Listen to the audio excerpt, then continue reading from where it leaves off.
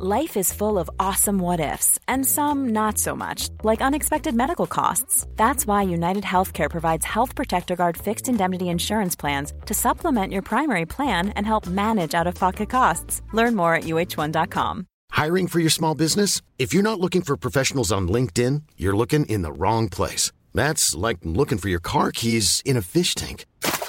LinkedIn helps you hire professionals you can't find anywhere else, even those who aren't actively searching for a new job but might be open to the perfect role. In a given month, over 70% of LinkedIn users don't even visit other leading job sites. So start looking in the right place. With LinkedIn, you can hire professionals like a professional. Post your free job on linkedin.com/people today.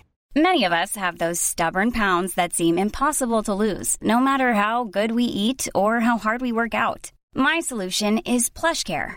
PlushCare is a leading telehealth provider with doctors who are there for you day and night to partner with you in your weight loss journey. They can prescribe FDA-approved weight loss medications like Wegovy and Zepbound for those who qualify. Plus, they accept most insurance plans. To get started, visit plushcare.com/weightloss. That's plushcare.com/weightloss.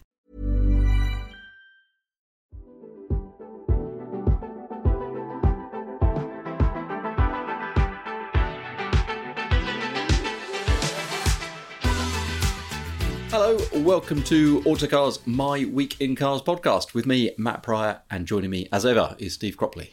Matthew, how are you doing? Very well, mate. You are fresh from the British Motor Museum today? Yeah, we had a trustees meeting. I really enjoyed it. There's a lot of stuff to go through, but exciting. Well, more exciting is the Autocar archive is back. Hey! This is good news, isn't it? Oh, God, it's so brilliant. It is excellent news. It does everything. Helps us. Yeah. Means lots of disappointed people are no longer disappointed. Yes. And it is a resource like no other in the world. It is fantastic. So the Autocar archive was launched a couple of years ago. We had some technical hitches with it. It went offline, but it is now back. And it is back much better than it was before. Fantastically searchable, brilliantly usable. I'm going to test something, Steve. I need you to give me what's the first thing you saw. Oh no, well, what's new at the British Motor Museum? Tell me about that. I'm going to go into the archive as we speak and search it up. Well, I suppose it's the arrival of this thing called the Triumph TR25, which might be a bit early, a bit soon. Well, I'll tell you what. What about there's a Triumph TR2 record breaker, a Yabeki record breaker. TR2. And that is this new Machina TR25 is based... is a sort of continuation model, I suppose you would say. It tries to show what the car would be like, today. Jabeki, Jabeke. Yeah. So when you search, I get 6 results for Triumph TR2 plus Yabeki. Wow. You can search by best result, oldest result, or newest result. If you put one of your search terms in quotes, just like you do on a normal search engine, it only searches for that precise phrase. Wow. First mention, Autocar 5 June 1953. Price of Speed is the title of the piece. An outstanding performance by the Triumph TR2 sports car. And it is a piece on, watched by the standard managing director in the foreground of the car passes the timing caravan on the Jabeki Road and enters the measured mile. And there is a picture of that TR2, that record-breaking TR2. And, well, a few quotes. So, for the measured mile, the car recorded a mean speed of over 124 miles an hour. While breakfast was being served to the fortunate ones, there was much activity in the pit area where a well-trained team of mechanics removed the metal cockpit cover and converted the car back to normal touring trim. Because it had a... Did it have a... Yeah, a weird cockpit cover that, like they did with the D-Type, it sort of changed it into a single-seater. In this trim, with hood and side screens erected, the car was only 10 miles an hour slower, covering 114 miles an hour. A very creditable performance. Oh, what is this car really like, and how does it perform under ordinary conditions? In order to answer this question, the Autocar drove the car. Wacko! How cool is this? That is, so the first mention of that is the 5th of June 1953. It's a big piece about that car's record-breaking run. It's interesting to know that the windscreen's worth 10 miles an hour, isn't it? Yeah, isn't it? It's got a power and torque graph. The standard built engine develops 90 horsepower at 4,800 RPM. It's got all of its... Because that piece of motorway in Belgium, the Yabeki Highway, used to be the place to go and do speed runs. Yeah, Jaguar used it, didn't they? Didn't they shut one side and then let traffic run on the other, carriageway. Yeah, I I believe think. so. Yeah. And that was one of the reasons they stopped doing it in the end, because they had cars doing 160 mile an hour opposite, with no central reservation between the two. People going on their holidays on the ice and A40s on the other side. Yeah. Anyway, so that's there you go, mate. That is the Autocar archive in action. Not bad, mate. Not bad. And I did not try that before you arrived. No. So I'm glad that has. I mean, I have tried a few search phrases just to be sure that it's going to be all right. But I'm pretty impressed. Now, there's quite a lot of back buttons to press because I've searched through a few different things. But anyway, now I'm back to the page which is available for the next time you talk about something. Give me a phrase and I'll search it up. Anyway, if you go to the magazineshop.com, or in fact, if you search Autocar online, you'll get through to the story on the Autocar website, or you could email autocar.archive@haymarket.com. We don't usually do shameless self-promotion, Steve, do we? But not at all. Subscribe to Autocar, print, digital and archive, 13 issues of £54.99p. Digital plus archive, so you don't get the print mag, but you get the digital mag, which is access to the magazine, unlimited archive access to over 128 years of searchable content. It's 5,900 issues. That is a mighty deal, isn't it? And exclusive subs extra benefits, 13 issues for £39.99p. I'll tell you what, I am proud of that. It's Me too. It's a sort of, you don't always go on about the wonders of your job, but I tell you what, this is a great moment. Yeah, and this new website that it's searchable on, the search is so good. So it was all digitally scanned, wasn't it, last time around? Yeah. The scans are the same, and it's got text recognition software that has been run on the so the pages are photos taken of the pages. A piece of software flattens them because they're all taken from our big print archive. With a kind of curvature on them. Yeah, they're all in the big bound volumes with huge spines, aren't they? But and it straightens the pieces of paper. Right. You get the very edges of some pages get slightly lost, but the text recognition is so good Brilliant. that it's just super. Anyway, Steve, what do we want to do? Column or correspondence first? Oh, correspondence. Let's Correspondence. Paul Buck has written to say of the Machina Triumph TR25 is deeply impressive. He says more than the Heritage, its BMW i3 underpinnings. Yeah, I didn't realise that. Yeah, no, I think it's the more you learn about that car, the better it seems to be. Somebody was telling me the other day that Samsung, who produced the battery, were so confident of the chemistry that they reckon it'll do 500,000 miles.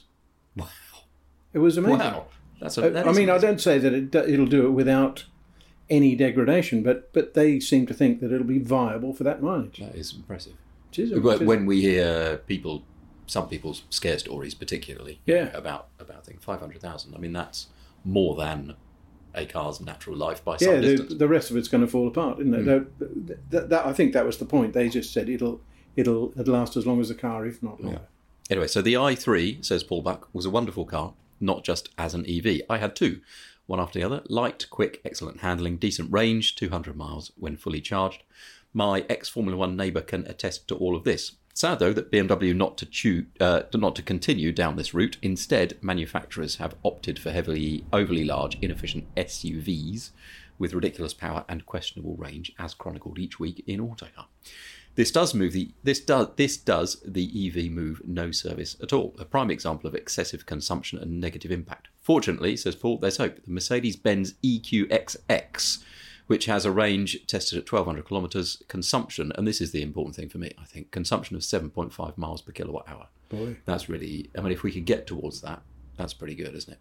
Yeah. So the new 100, Paul says, by the way, it doesn't work for Mercedes-Benz, but he does say it's got 100 kilowatt hour battery, lighter by a third than the current stuff, power output of 240 horsepower, all of which in the name of efficiency, 60% of which is down to aerodynamics. Yeah. I mean, if cars start to return 7.5 miles per kilowatt hour, that's that's over double the efficiency of most of the ones we try. Well, range anxiety goes away. The problem with finding charging points on your holidays goes away. Mm. It's amazing. Funnily enough, at Goodwood, I was talking to the chief technical officer of Toyota, who was passing through, and he was talking about how it's the clue to range is going to be partly chemistry, but a hell of a lot of it's going to be aerodynamics. And that seems to be what you're saying. Yes, and I think that new Lotus Electra SUV I tried the other day, they've got some really clever sort of holes in the bodywork, effectively, where air goes in and scoops out again to try and give it, I mean, it's an SUV, but to try and give it as a cleaner profile through the air as possible. Yeah. I think the drag coefficient's 0.25 or something. Yeah. The only thing is with aero is that there is an optimised aerodynamic shape. I mean, it's a science. So, with cars starting to feel a bit more similar because they're all electrically powered, I thought design would be one of the things that sets one apart from the other. Yeah. But if there is an optimum shape, might they all end up being shaped the same as well as being powered the same? But you see, I was thinking about this the other day because I was looking at a bunch of cars at Goodwood. You know, there's the newest everything. Yes. And the graphics were all different. They all had stripes or sort of accents on the side scoops and things like that. And they did look different, even though the actual shapes, the architecture was the same. And I think we're moving into an area where the graphics have to be adjusted somehow. Yeah. Colours and stripery and sort of black bits and so on. Be distinctive somehow, haven't you? Because Yeah. these brands are going to find it more important to give things their own character, their own vision. Onto your column then, mate. Goodwood is your column is largely Goodwood this because it is, the Festival of Speed, as Steve and I talk, was a few days ago. But we will focus on a few of the important things you did. You got there, saw Gordon Murray. Yeah, he was having breakfast with his missus. Oh, he was just, and the thing that was good, I made a little pact with myself that I was going to ignore all hospitality. Not because hospitality is a bad thing, because people try hard to look after us in our trade, don't they? But I just thought, I'm just not going to depend on anybody this time. Yeah. And so into the Porsche Cafe I went for breakfast, you know, a croissant and a cup of coffee, and in there was Gordon Murray with his missus. And he said, "Yep, I come here every year, and it's just nice and peaceful and friendly, and nobody cares." So I was the same. And he had the T50, did he? This week? Yeah, well, the T50 was on display. It looked amazingly small. You should have seen it. I tell you what, the supercar paddock deserves a discussion all of its own, but it just looked tiny. I mean, that Lotus Elise you've got parked outside your gaff right now. Yeah, it's not much bigger than that. Oh, same really? size, same height, not much wider, not much longer, a little bit, but boy, so compact. Anyway, he was saying that various people who've bought them or thinking of buying them have been going for passenger rides in the district, and they were all blown away by the V12. Naturally aspirated V12, which is star of the show, presumably. One of them. I mean, there's so many stars of the show. It was amazing, but I mean, it sounds wonderful. And the thing is, what's great about Gordon is that he, you know, he's a great man and he's respected by all. But when he's talking about stuff like the sound of an engine or the feel of something or the joy of driving, he's just like. Just like you're all right. You rent a 15-year-old. Honestly, he's just as enthusiastic as he ever was, I'll bet. I have just searched Gordon Murray, in quotes, while you're doing this, on the Autocar archive, which is live again. And so the first mention, 15th of June, 1972. The oldest mention in the magazine. So doubts about this engine's reliability of John Wyatt, blah, blah, blah. A new car, it is what is this? So 15th June, this is the Le Mans 24-hour by Ray Hutton, and it appears to be a race review, I think, of the 72 Le Mans 24 hours. Oh, right, gosh. Blah, blah, blah, blah. A new car, similarly powered by a DFV, albeit an old 9 Series one, was Alain de Cadenet's new prototype, designed by Gordon Murray, motor racing developments, and using a number of Brabham BT33 suspension parts. With sponsorship from Duckham's, it was christened the Duckham's Ford and was to be driven by de Cadenet and Chris Craft. They had managed only 1 day's testing in the wet at Silverstone before Le Mans.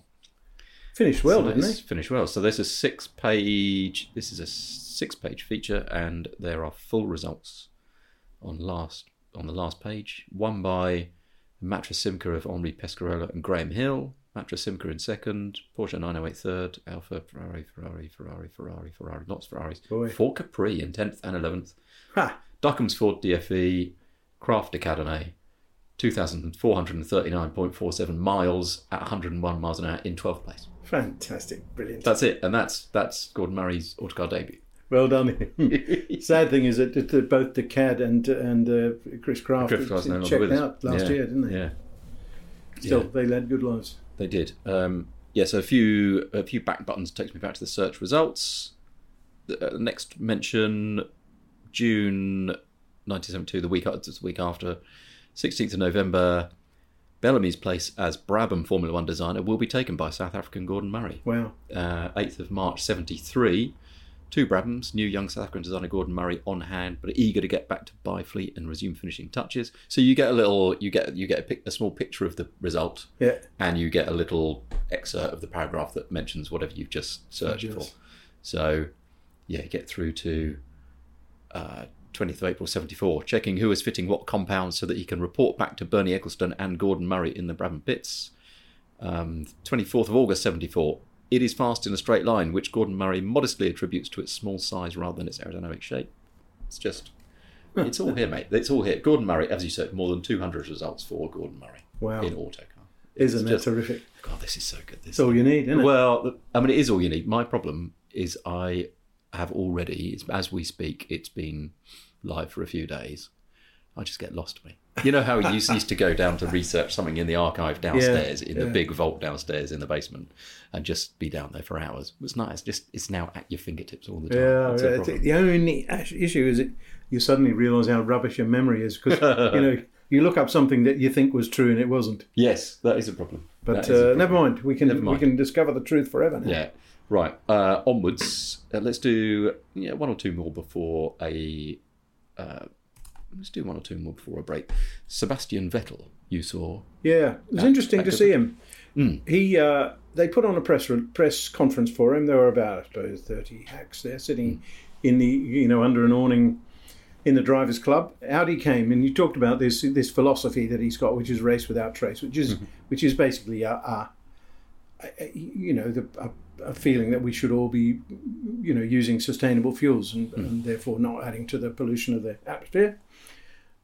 And it was good, and he was convincing, and he's a very plausible bloke. But I couldn't help, this is cynical of me perhaps, but I couldn't help thinking that basically this was still a racing driver looking for something to do after his career ended. And it's laudable, good luck to him. He can go and play a bugle in the Salvation Army if he wants to.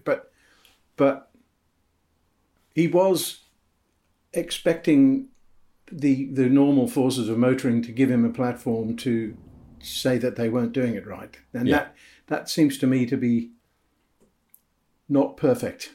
I think if you're going to criticise something, you need to do it from a neutral platform. Perhaps I'm wrong about that. We'll hear, no doubt. People will tell us, will tell me. But from outside the... Yeah. He was on one of these... Question Time. Yes, which are not shows that I like very much because they just serve to wind people up as far as I remember. But I did see a quote from him saying, yes, I am a hypocrite, but aren't we all? But we should do better. But yes, I understand if you say this is hypocritical of me to do it. But that's a get out too. You see, that's a bit of a you sort of say, sure, I'm crap. It's difficult, isn't it? It is. Yes, I want to do better, but yeah. I mean, he brought these two magnificent cars. This is the other important thing is that which is why a lot of people have a soft spot for him. Doesn't he? He owns one of Nigel Mansell's Red 5 Williams, the 92 blah blah, and a McLaren 93 MP, Senna, whatever that McLaren, is. Whatever that is that an MP? Don't know. MP4 something, isn't it? Yeah, because everything was an MP4 something. And I rather like the fact that he owns those. I think that's pretty cool. And wants to drive them. He loves and knows a great deal about racing history too. He made that clear. I mean, he's not a bad bloke at all. I'm kind of over egging the pudding here, but I don't know. They're just not perfect to me to sort of request airtime in order to criticise the people who give you the airtime. Yes. There was he was on, well, as they all were, on Drive to Survive, the Netflix thing. Yeah. And I think somebody asked all the drivers who the world champions were going back in time. And some of them know the last 2 or 3 or whatever. And he just rattles them off. And he gets back, he just knows them all. Back, back, me, blah, blah, blah, keeps going back. Yeah. Mike Schumacher, blah, blah, blah, Damon Hill, blah, blah. And he goes, I think he went all the way back to the start, knowing every single The thing one. that was also was good that he was able to go forward as well from himself. You know how lots of people think once they give up that history ends, but not him. Good.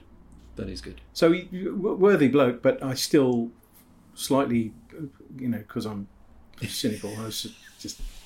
Well, mate, I've just when you first mentioned him, I've searched Sebastian Vettel. Alan Henry's Racing Lines column, the first mention, 30th of August 2006. The Cynic. Hang on a minute. Youth is such a wonderful thing. What a crime to waste it on children. George Bernard Shaw knew what he was talking about. A somewhat less intellectual dimension was offered by a paddock insider who, on viewing what appeared to be a 12-year-old climbing into a BMW Sauber, added, presumably, when they reached puberty, they sacked them. The Cynic was referring to the arrival on the F1 scene of the fresh-faced Sebastian Vettel, who at 19 years and 53 days became the youngest driver ever to participate in a Grand Prix weekend. He topped the timing sheet in first practice, collected a $1,000 fine for speeding in the pit lane, and at this rate, assuming he's any good, Vettel could be racing F1 for another 25 years. Oh God. But 25 years. That would be 2021, which in fact, yeah, he was. There you go. Yeah, so there you go. I love AH and his turn of phrase. I always remember, of course, as we know, he's deceased now, but when he worked for us, I used to think that he should charge people a $5 and set up bleachers in the office so he could come in and tell stories. Leave with a parcel of money. Yeah, excellent. 20th of June 2007, 19-year-old Sebastian Vettel became the youngest point scorer in F1 history. There's more, obviously. There's more and more and more. Sebastian Vettel gets a lot of mentions in all of Alan Henry's columns and then our other racing columns from that point onwards. Right, let's take a short break because we've yacked on for 20-odd minutes already. Oh, dear. So we better take a short break. We'll be back for more My Week in Cars and archive nonsense just after this. What car would you buy if you could buy any car?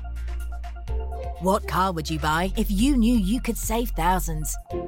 What car would you buy if you could compare the latest offers from approved dealers? What car would you buy if you could do all of this in one place in just a few simple clicks? And where would you go to buy that car? What Car? Car buying made easy. Visit whatcar.com to buy your next new car.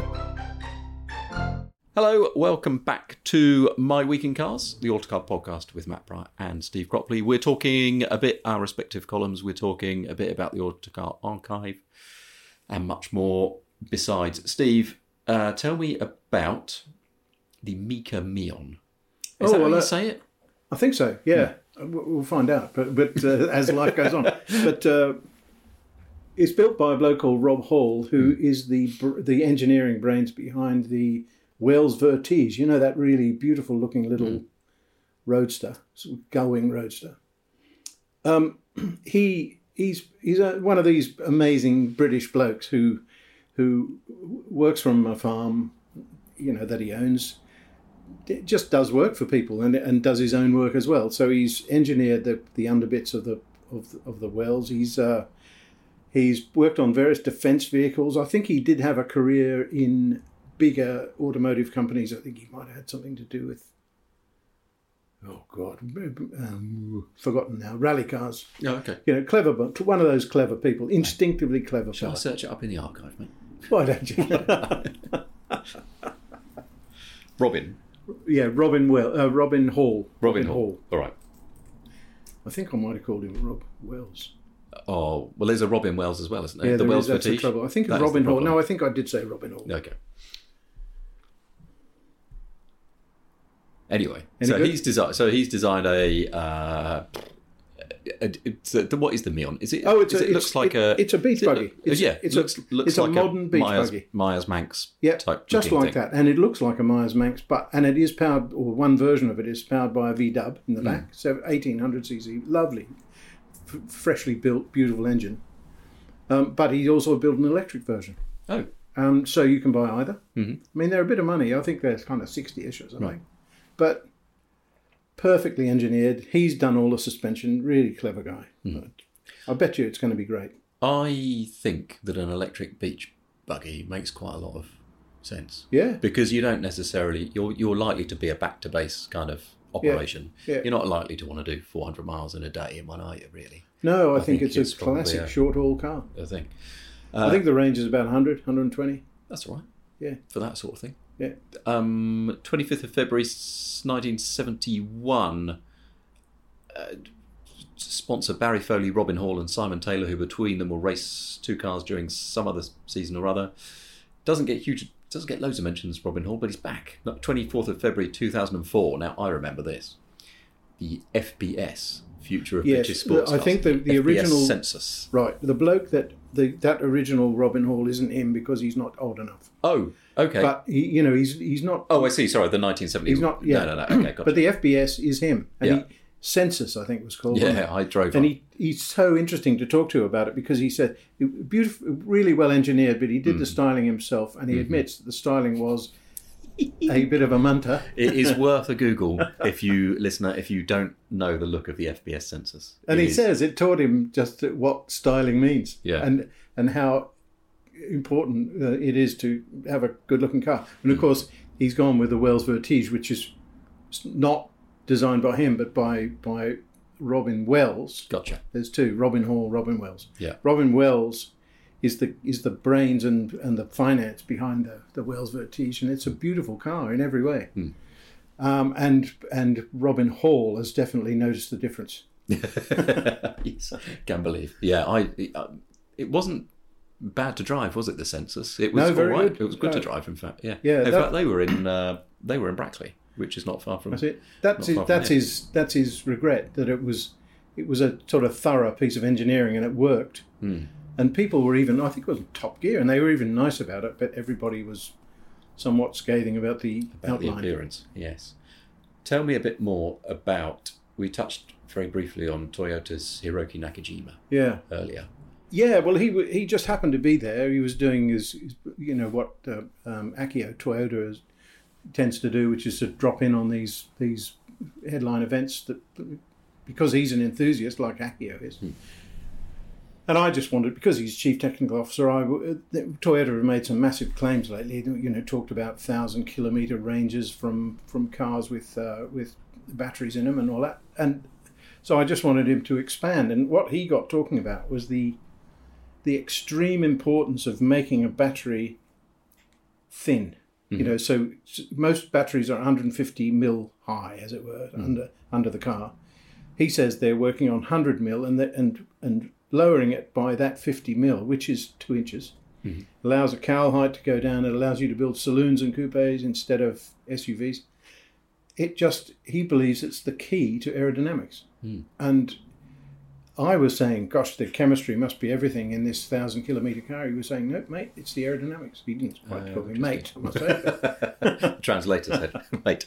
Does he speak decent English? Yeah, very good. Oh, good. He's I'm not very good at, he speaks fast, so I had to concentrate. But lovely guy. Really enjoyed meeting him, and gives you hope for the future. Yeah, because they're such a complicated future they all face.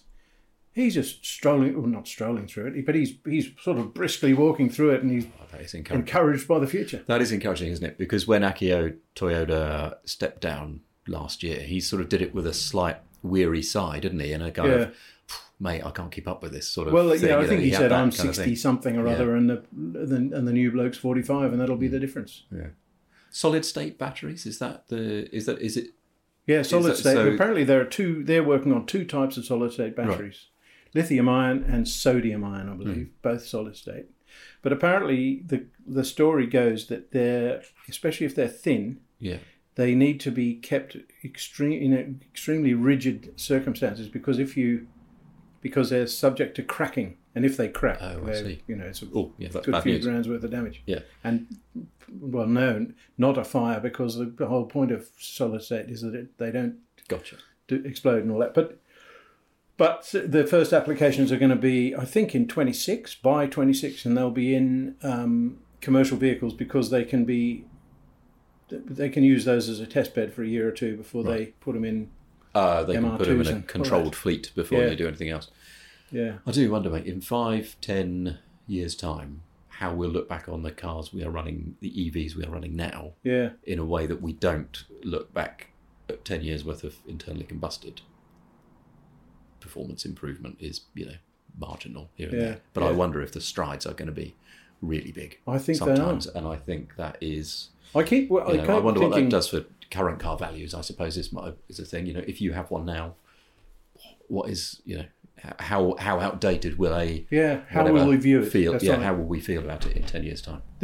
I've come to this dopey conclusion, which is right or wrong, which is that the only car from today that I think you can buy with honour or you can know will be a distinguished car in 10 or 15 years' time, EV that is, is the BMW i3. Mm-hmm. And the reason for that is because it's so interesting and so light, 1260 or something instead of 2 tons. Yeah. And very well packaged and all that. I mean, it's got a pretty rubbish range. Our correspondent who said 200 miles if you're careful. Well, I've never. I didn't spend much time in a pure battery one. I drove a range extender when they were early, but I didn't try a long journey in an EV. I think it's 140, 130, 140. Yeah, if you 200 seems like. And even then, you don't want to be cruising at any more than about 65, 70. But I still think that one of those would be an interesting runabout. I'm keen on the idea. Just by the way, the van's gone. Your the Volkswagen caravan, California. Yeah, £49,000 notes has found its way into my bank account. And we've talked about this a bit over the past 46 episodes of My Week in Cars, Steve. I think probably from episode 1 onwards. What is the latest on the potential replacement? Well, disappointingly, the latest on the potential replacement is to do something with my motorbikes. Oh, okay. So why is that disappointing? Well, say again? Why is that disappointing? Well, I suppose because it's not a car. Oh, well, I suppose. At the moment. An i3 it beckons to me, but I'm quite enjoying having 3 cars instead of 4, to be honest. Because insurance premiums have gone up so far. Yeah. But the other thing I got my eye on is this mad Triumph Triple, a 2.5 litre, what is it called? It's not the Rocket, is it? Or Rocket, Is it Rocket? They started off calling it Rocket 3, and now it's just a Rocket. Right. One of my mates has got one. Mm-hmm. I had a go in it. He's not unattached to the British Motor Museum, and I had to go around the car park, and it was great. It was really good. I mean, it rides pretty hard. It's a bit hard on your backside. Oh, really? But the kind of eruption underneath your rear end when you give it the beans, it cannot be cruisery type looking. Well, there are thing, two versions. There's a GT, which is a sort of more lower bars, rearward pegs and all that. But there's also a lazy man's version, which naturally the one I'd go for. But I think they look fab now, but I just fancy having it. There's 2 things. I like the 6-cylinder BMW 1600. Yeah. Because I've never had a 6-cylinder motorbike. I think I told you I've had cool. Singles, twins, flat twins, V-twins, triples. I even had a V3, No, what's that? There was a thing called a Honda NS400, a 2-stroke V3. Wow. They built a Grand Prix bike the same. Yeah. Oh, I won't find it in the Autocar, but I'll find it online. NS400. Oh yes, yeah. And what a great bike. Yeah, they only sold a few, and it was overgeared, terribly overgeared, so I had to change the gearing. But based on it was a homologated race replica, MotoGP bike, I suppose. Well, but did you need to homologate them at the time, or did they just make them anyway? They just made them. Okay. They just did the Honda thing and productionized it. Was it geared for a racetrack? Was that the idea? Was that why it was? I don't know. I think I wondered if they did it for noise, because pretty urgent. Okay. It sounded a bit, because 2-stroke. The largest displacement street legal 2-stroke road bike Honda produced. Yeah, it was a bit animalistic. But I was a young lad then. C plate it was, so whenever that is, 86 or something. 85 to 87 it says it made them, so yeah.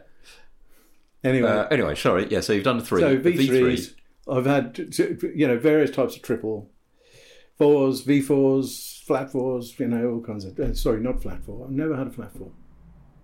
Straight 4. Yeah. V4. And this is a inline triple? It's an inline triple. It sort of lays over. The cylinders are... but it's an inline engine and it's shaft driven. Okay. So the gearbox is behind it. I mean, it is almighty. There's, I keep on sort of droning onto the steering committee about how this car has got more power and torque than a Mini Cooper. Yes. Which is a laugh, isn't it? Yeah. Well, so next... Well, hang on, when should we expect to... Oh, God knows, mate. Actually, you and I have got a bit to do, haven't we, in the next few days. So it might take me a few days to get to the local Triumph dealer. Yeah. Right, we're just about out of time, I think. We may have time for a quick... What about some of your column? Letter. Well, we can do, but it's very... just leads from one random thing to another. So, on the back of Goodwood, the Sun managed to find 4 people in Chichester who were furious about the traffic, despite the fact that they've had motor racing at Goodwood Circuit since 1948 and horse racing up the road since 1802. And people are now surprised that people go there. But also they've done fantastic traffic control, I think. Yeah, really good. I mean, the A27 is busy, but it's as good as it's going to get, isn't it? Without building a load of new roads that nobody wants on the south coast, presumably. So, so I've riffed on that slightly on the same basis that you can do wonders for loads of people. You can do, but you'll always find. So, some bloke walked to my local pub recently, and he found it shut when he got there. A walker, and he checked online first to see when the opening hours were. Yeah. But the previous landlord set up this website and then left it there. New landlord has come in. Previous. Good guy, no doubt. Good guy, lovely guy, trying his absolute hardest to make the place a success. Works himself to the bone because he's got family elsewhere and he's got pubs elsewhere, but he's there so often, just absolutely grinding himself into. He's so tired still, but he's a lovely guy and he's working ever so hard. Somebody comes along, finds it shut at 12 o'clock because he's not open at 12 o'clock. Yeah, and they go, well, it was on the website, so they leave a 2-star review on Google, TripAdvisor, whatever it is, and you just think, you absolute. You didn't phone, you didn't check, you didn't double check. No. Just went to one web page, which is not the website for the pub as it is. It's it was a dormant website from before, and that wound me up. And I thought you can do loads of stuff for everybody. You'll always find somebody. You will. However, I did have a bit more sympathy for people when they do complain because their roads nearby get quite largely taken over by lots of fast cars and lots of loud bikes at the same time. And I do sort of think, as we talked about the other week, when you found a load of roads near you that you didn't know existed before, and I found some near me, and I just thought, actually, that is the way to enjoy stuff on the road, is to go places where nobody else there are still places you can and go. there are, absolutely. Yeah, there are absolutely. Right. Yeah, but that business about the Goodwood problem, I mean, you could argue that there's been a tremendous amount of new build there since the Goodwood. There has actually. Yeah, there's a lot of new houses. How many of those area. people were going to Tesco? Yeah, and in any case, you learn to time these things. I think. Yeah, I think so. It's just life, isn't it? It's life. It's why, otherwise nobody does anything. Yeah, one of my mates always said, people, his neighbours were whinging about, housing estates and things, and he said, people have got to live somewhere. They've got to live somewhere. They have got to live somewhere. There's a lot of people here. They've got to go somewhere. Yeah. But I also thought, actually, how much responsibility do we have? Because there are roads that we have written about and talked about. There is a section of roads in Wales that another motoring magazine featured quite heavily, and now the locals obviously hate the place. Yeah. It's that it's so busy. And I've just done a drive story, which is out as this magazine comes out, about the Wild Atlantic Way in Ireland. Yeah. And I've bandied about how wonderful it is. Yeah. Should I have done that? Would it have been better to keep it quiet? Given that you were in a Kia Picanto. I was in a Kia Picanto, and also it's a 4-hour ferry and 400 quid away from the Great Britain. So actually, it's probably, you've got to go to. We can let you off, mate. I think it's all right, but it is worth it. By the way, that's blimey. Wild Atlantic Way. What a wonderful name. Yeah, I'm. Did I tell you I'm going in August? this month. Yeah, I booked, because normally I'll write about a bit of road or a drive story and go, this is great, you must go, and I must go, and I come back and forget all about it. I came back from doing that, got on the internet, and I've booked my ferry crossing for my motorbike for a week. You're going to do it on the So I'm going to go Africa back Twin? in the Africa Twin, in about 3 weeks' time. Brilliant. So, yeah, I can't wait. Great stuff. So that might impact the scheduling of My Week in Cars over the next few weeks. Steve and I are going to have a conversation in a moment about our various holidays. We like to write our columns when we're away, don't we? We do. And I sort of have a feeling we would like to keep the podcast going, but we'll have to see how we can manage it in the holiday period. But meantime, you can find everything over at autocar.co.uk. You can find a story about the new Autocar archive there, actually. If you just search Autocar archive online in your search engine, you will bring up the Autocar story top of the results, and it will tell you that almost 130 years of automotive history has been documented and made available to digital readers across web and app platforms. With the launch of the new Autocar archive, more than 5,900 fully searchable issues dating back to 1895. In fact, you can go back and read the very first issue is up there. You can subscribe to it. If you go to the magazineshop.com, you can find it. If you follow the links on the Autocar website, you can find it. A digital plus archive subscription will give you 13 issues for £39.99. If you want the print edition as well, that is £54.99. That includes the digital archive with it.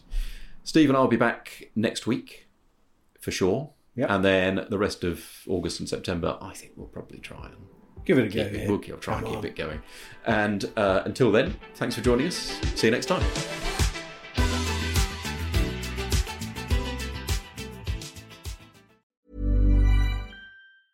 Mom deserves the best, and there's no better place to shop for Mother's Day than Whole Foods Market. They're your destination for unbeatable savings, from premium gifts to show-stopping flowers and irresistible desserts. Start by saving 33% with Prime on all body care and candles. Then get a 15-stem bunch of tulips for just $9.99 each with Prime. Round out Mom's menu with festive rosé, irresistible berry chantilly cake, and more special treats. Come celebrate Mother's Day at Whole Foods Market. Hey, it's Danny Pellegrino from Everything Iconic.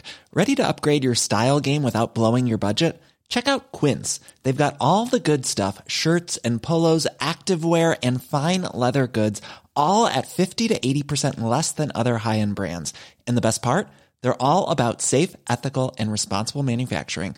Get that luxury vibe without the luxury price tag. Hit up quince.com/upgrade for free shipping and 365-day returns on your next order. That's quince.com/upgrade.